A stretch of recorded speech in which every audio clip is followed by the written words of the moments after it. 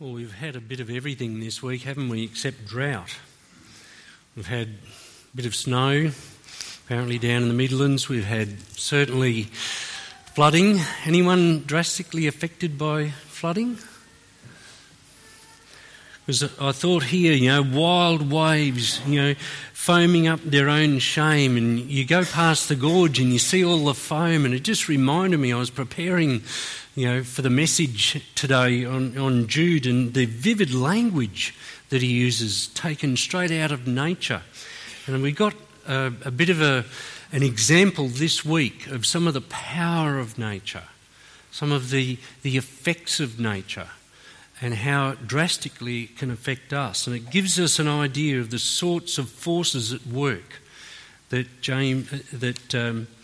Jude is talking about. So I want you to think of a question that I'm going to pose to you, an answer to it. And it's this: have you ever been forced to change your plans because of the immoral or illegal actions of another? Have you ever been forced to change your plans because of immoral or illegal actions of others? Have you ever felt compelled to enter a battle or some kind of strife or contention you did not wish to fight, but you felt that you were left with no option? Have you been in that sort of circumstance? Or have your principles and convictions ever led you to oppose something that you were convinced was utterly wrong, and you felt you had no alternative but to stand up and say something? Have you been in that situation? If you have, if you can relate to any of those scenarios, you can relate to the circumstances that Jude faced. He says, "Dear friends, although I was very eager to write to you about the salvation we share, I felt I had to write and urge you to contend," which means fight, "for the faith that was once for all entrusted to the saints. For certain men whose condemnation was written about long ago have secretly slipped in among you. They are godless men who change the grace of our God into a license for immorality and deny Jesus Christ, our only sovereign and Lord." Jude felt that for the sake of the gospel, he couldn't be quiet. For the sake of the gospel, he had to stand up and say something when everything within him was desiring to just have a word of encouragement for the saints. He wanted to speak words of hope and talk about our mutual salvation that we have in Jesus. But time was short. His goal and desire was cut off at the pass by circumstances. And he realised now was not the time for words of comfort. Now was a time to stand up for truth. There's a time to speak, a time to refrain from speaking. There's a time to fight. There's a time, a time for war and a time for peace. Ecclesiastes teaches us this. And Jude recognised that it was a time for war, holy war, for standing up and contending for the faith. So he intended to write that encouraging personal letter, but just didn't get that far. It was taken out of his control.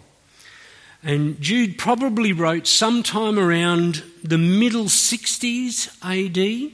Remember, the temple in Jerusalem was destroyed in AD 70. So forces were at work at this time in Israel that were not pleasant, in much the same way as we can see forces at work in our society today that disturb us and are not pleasant. Jude lived in times that are not unlike our own, where the Jewish faith, and because that was the roots of the Christian faith, was at the margins of society. And now Jesus had come along, the long-awaited Messiah. And people were embracing him and believing in him, but it was causing more than ripples. It was concerning the Romans, because the Romans had a system of gods, a pantheon of gods like the Greeks. And they believed that Caesar was like a divine representative. He was some sort of divine figure, not a god, but a representative of the gods. And you were supposed to bow down to Caesar. You were supposed to offer prayers and offer incense to Caesar as a way of mediating to the gods. And Christians refused to cooperate. Christians wouldn't do it on principle. And there was persecution. Coupled with that, by this time, a real tear had come in the garment of the faith, if you like. Jews who believed in Jesus and Jews who did not believe in Jesus were parting company. And in addition, Gentiles were coming in and being welcomed by the Jews that believed in Jesus. And that was incensing the Jews that didn't believe in Jesus, because they were seeing them as impostors, as false. They hadn't come through the true way. You have to be circumcised in order to believe. You have to adopt Jewish practices. You basically have to become a Jew if you were to be a true believer. And these messianic believers were saying, no, by the works of the law shall no flesh be justified. It's impossible. None of us can keep the law of God. So within, if you like, the church, within the mainstream of faith and the dynamic of worship, as they knew it in those days, a split was happening. And Paul, you see it in the book of Acts, where Paul wiped the dust off his feet and said, all right, you won't believe, we'll go to the Gentiles. And that's exactly what was happening. But out in society, there was pushback against believers, both Jew and Gentile, and especially Christians, Jews and Gentiles, because of the whole thing to do with Caesar and many gods. And the Christians were saying there's only one God. And Jesus Christ is the Son of the living God.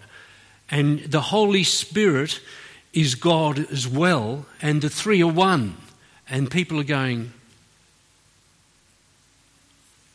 how can that be? And it was just creating all sorts of ripples. So Jude's desire to encourage besieged fellow Christians was outstripped by the need to warn of false teaching. People had wormed their way into churches. Churches in those days were often synagogues or homes. If it was a synagogue where faith in Jesus as Messiah was tolerated, then that worship could proceed. Otherwise, it was in homes, sometimes in catacombs, all over the place. But people had wormed their way into these fellowships, and they were promoting immoral, ungodly, anti-Christian beliefs and practices. Look at what we're told, verse 4. For certain men whose condemnation was written about long ago, and he's referring back to the book of Enoch, would you believe, which is not in the Bible. And he says, that it was written about long ago, have secretly slipped in among you. They are godless men who change the grace of our God into a license for immorality and deny Jesus Christ, our only sovereign and Lord. So the result of these false teachers worming their way into the fellowships was to deny Jesus, undermine the gospel, detract from the true faith, the faith that was once and for all time delivered to the saints. So the question is, how did Jude handle this? Did he just rise up and denounce them and fire and brimstone upon them? Well, not quite, but he certainly had some words to say, didn't he? He says, in the very same way, these dreamers pollute their own bodies, reject authority and slander celestial beings. And even the archangel Michael, when he was disputing with the devil about the body of Moses, did not dare to bring a slanderous accusation against him, but said, "The Lord rebuke you." Yet these men speak abusively about whatever they do not understand, and what things they do understand by instinct, like unreasoning animals, these are the very things that destroy them. And then he goes on, talks about Balaam's error, Korah's rebellion, where the ground opened up, a sinkhole, and down they went in judgment. These men are blemishes at your love feast, eating with you without the slightest qualms, shepherds who feed only themselves. They're clouds without rain, blown along by the wind, autumn trees, so they're losing their leaves. It's not a time of fruitfulness. Without fruit and uprooted, twice dead. They are wild waves of the sea, foaming up their shame, wandering stars. So he's just got all this colourful language describing them. But do you notice this? He never exhorts the believers to rise up and take physical action against them, to rise up and attack them physically and take their life. He exhorts them to stand up for the faith and to stand firm in the Lord, but it's in the Lord and it's in the faith once for all delivered to the saints. It's be strong in the grace that is in Christ Jesus. It's do not let yourself be moved. Be steadfast, immovable, abounding in the work of the Lord. It's digging deeper into the Lord. We'll look at that more next week when we look at the latter part of the chapter. But instead of just, he does denounce them, but he's not countenancing or agreeing to rising up and taking matters into their own hands and doing assassinations or physical acts of judgment upon these people. Now, this is important. Whilst he uses strong language, he doesn't countenance force in its own right. Notice this. He talks about the gospel entrusted to us. If something is entrusted to you, it is given to you for safekeeping.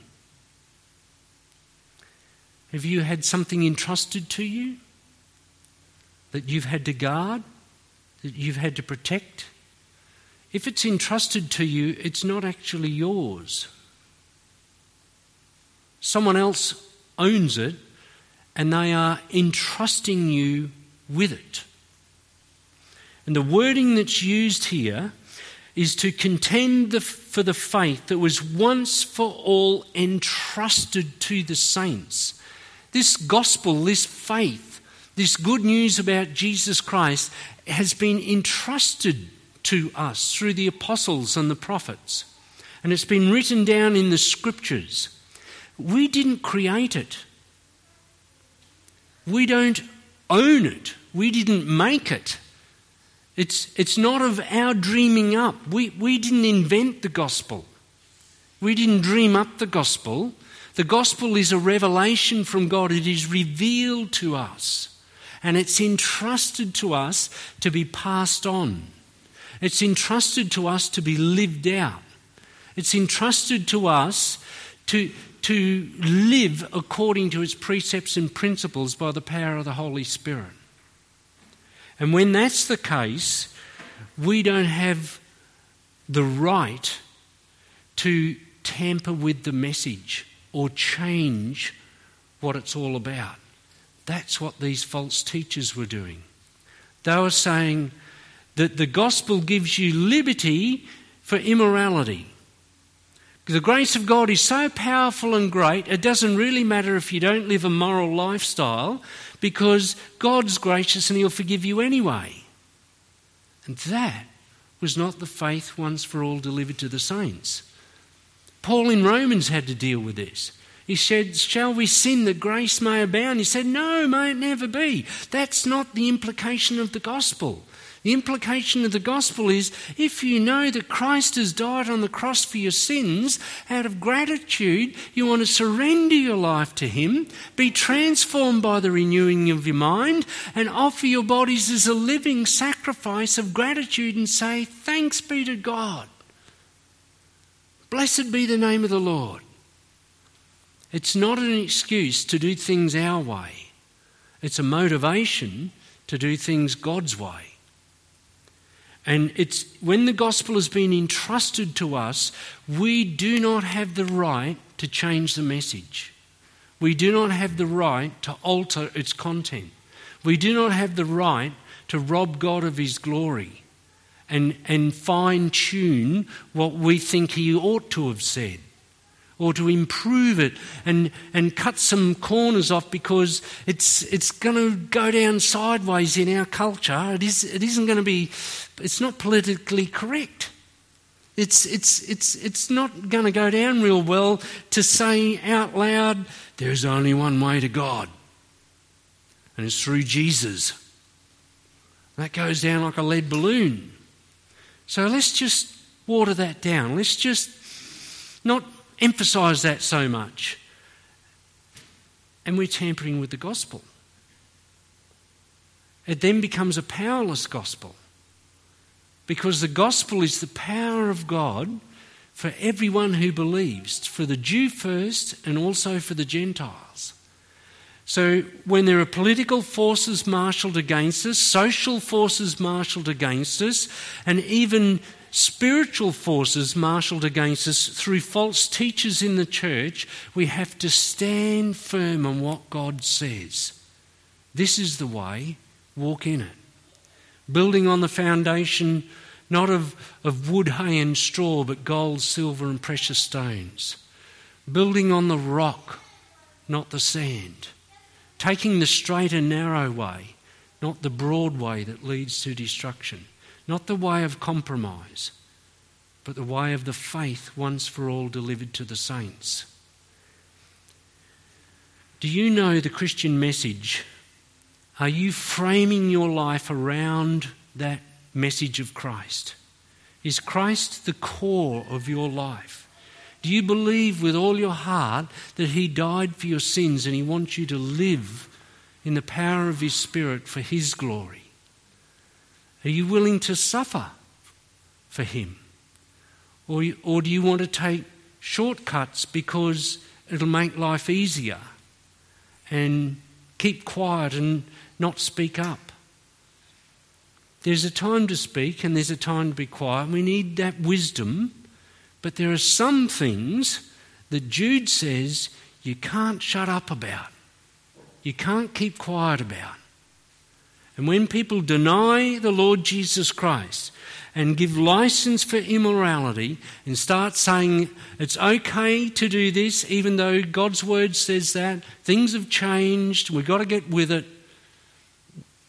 we've got to choose Jesus' way, not man's way.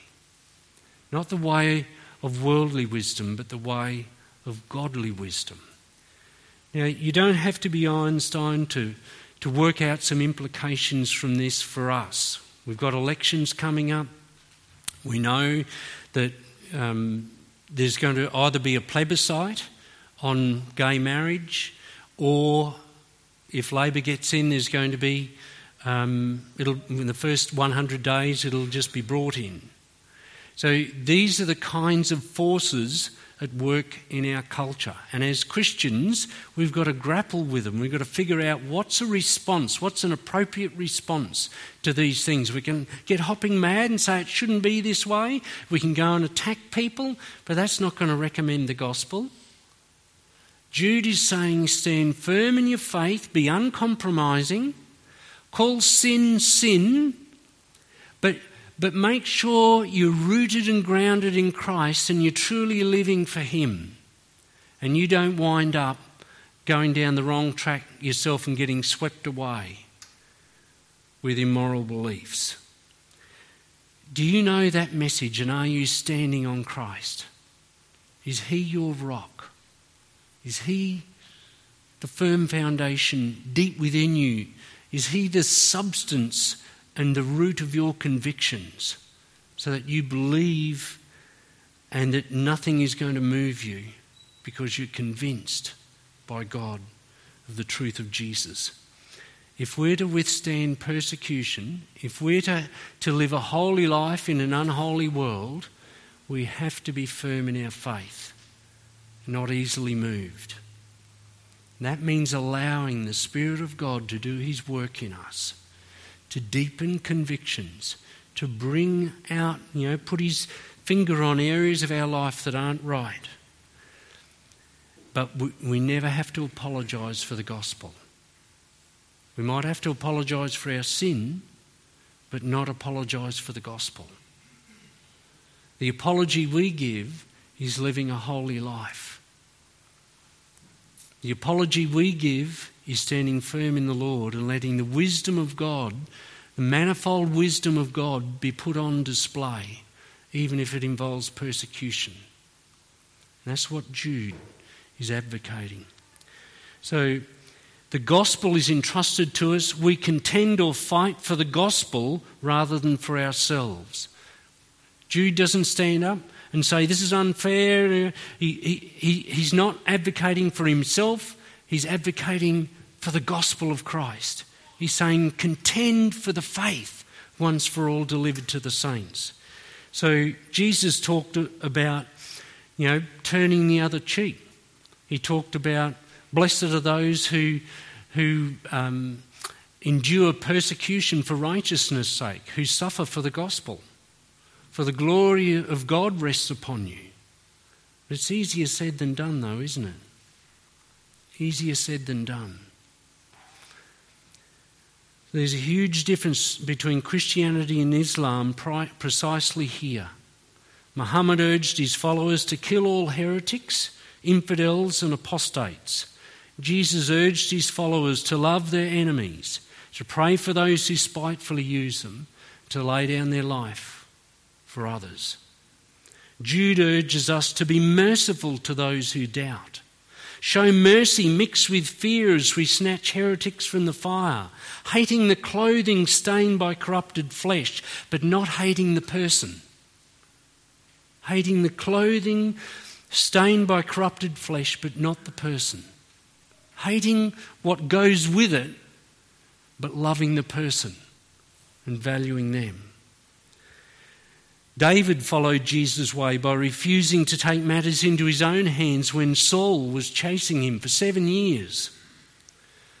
He learned the lesson, vengeance is mine, I will repay, says the Lord. That's what Jude is saying. And he brings out that point where he says that they didn't even balk, these heretics long ago didn't even balk at bringing slanderous accusations against angels. But Moses' approach was to say, the Lord rebuke you. The Lord rebuke you. Not, may you die on the spot. I'm going to get you. Not retaliation, but looking to God for vindication. Leave it to our God to order and provide. Finally, the gospel trains us to be stricter on ourselves than we are on others. Stricter on ourselves than we are on others. We know that God's kindness leads us to repentance. We desire to treat others better than ourselves, esteem others more highly than ourselves. We aim to carry our own load and help others carry their load, but we don't expect them to help us carry our load.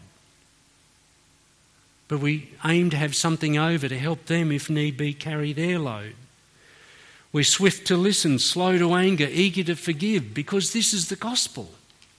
This is the faith, the implications of the faith, once for all delivered to us. And our real enemy is not the heretic, is it? We do not wrestle against flesh and blood, but against principalities and powers, against spiritual forces of evil in the heavenly places. Satan's the real enemy. He's burrowing into minds and corrupting the gospel. So we need to put on the armour of the gospel, the helmet of the hope of salvation, the shield of faith, and the breastplate of righteousness, and the shoes of the gospel of peace, and the sword of the Spirit of God. And trust that our God will bring about his deliverance in his time and his way. So to wrap it up, Jude is saying to contend for the faith requires more faith. It drives us back into Christ rather than into our shell. It drives us back to the Lord and say, "Oh Lord, how long? Oh Lord, I need you. Lord, please come. Deliver us." How are you going with fighting the good fight of faith? Are you getting weak at the knees or standing firm, standing your ground? You're learning how to put on the armour and to give an answer to anyone who asks a reason for the hope within you, and do it with gentleness and respect rather than just dump on them. But still stand for the faith. Stand up unapologetically. Don't apologise for Jesus. But don't be rude about Jesus either. Be fair and honest. Do you know who your real enemy is? That it isn't the person whose mouth or tongue is wagging against you or making threats against you. It's really the father of lies, the murderer from the beginning, the one who's come to steal and to kill and destroy. He's the real enemy. He's what lies behind these things, and we need to learn how to contend with spiritual armour, the weapons of righteousness in the right hand and the left, not ignorant of Satan's devices. Do you know some of his schemes and tricks? Have you started to figure out in your life how Satan worms his way in to trick you up? Have you learned to read some of the signs of when you're vulnerable? Pay attention. He will give himself away by the methods that he uses. And if you stand firm in the Lord, you can endure and bear up under unjust suffering. Are you willing to seek prayer and encouragement? We need that to encourage one another. So Jude is saying all of these things to us because the gospel is not ours and we are not our own. We're bought with a price. We're to glorify God with our body. Let's pray.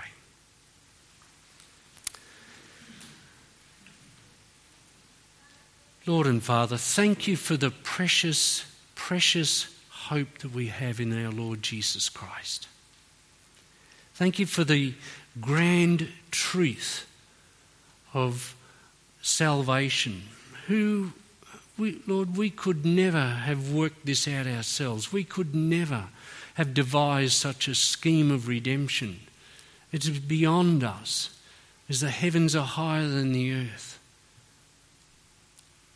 We pray, Father, for the ability by your Spirit to grasp the depth of that revelation more and more, and to understand more and more how long and wide and high and deep is your love, and to know the love of Christ that surpasses understanding. Teach us what it means, Lord, to be rooted and grounded in the gospel, to let the message of Christ dwell in us richly, that the word of the Lord would be living and active in our hearts, excising sin, pointing out where motivations are not right, where there's ways that we can improve. Open our hearts to you, Lord, that we might be a growing, eager people, eager to do what is good, eager to please you, and bold in our faith. Will you encourage us, Lord, as a church to learn these lessons now before it's too late, before our society has changed much more and it becomes even more difficult, harder to stand up for the gospel.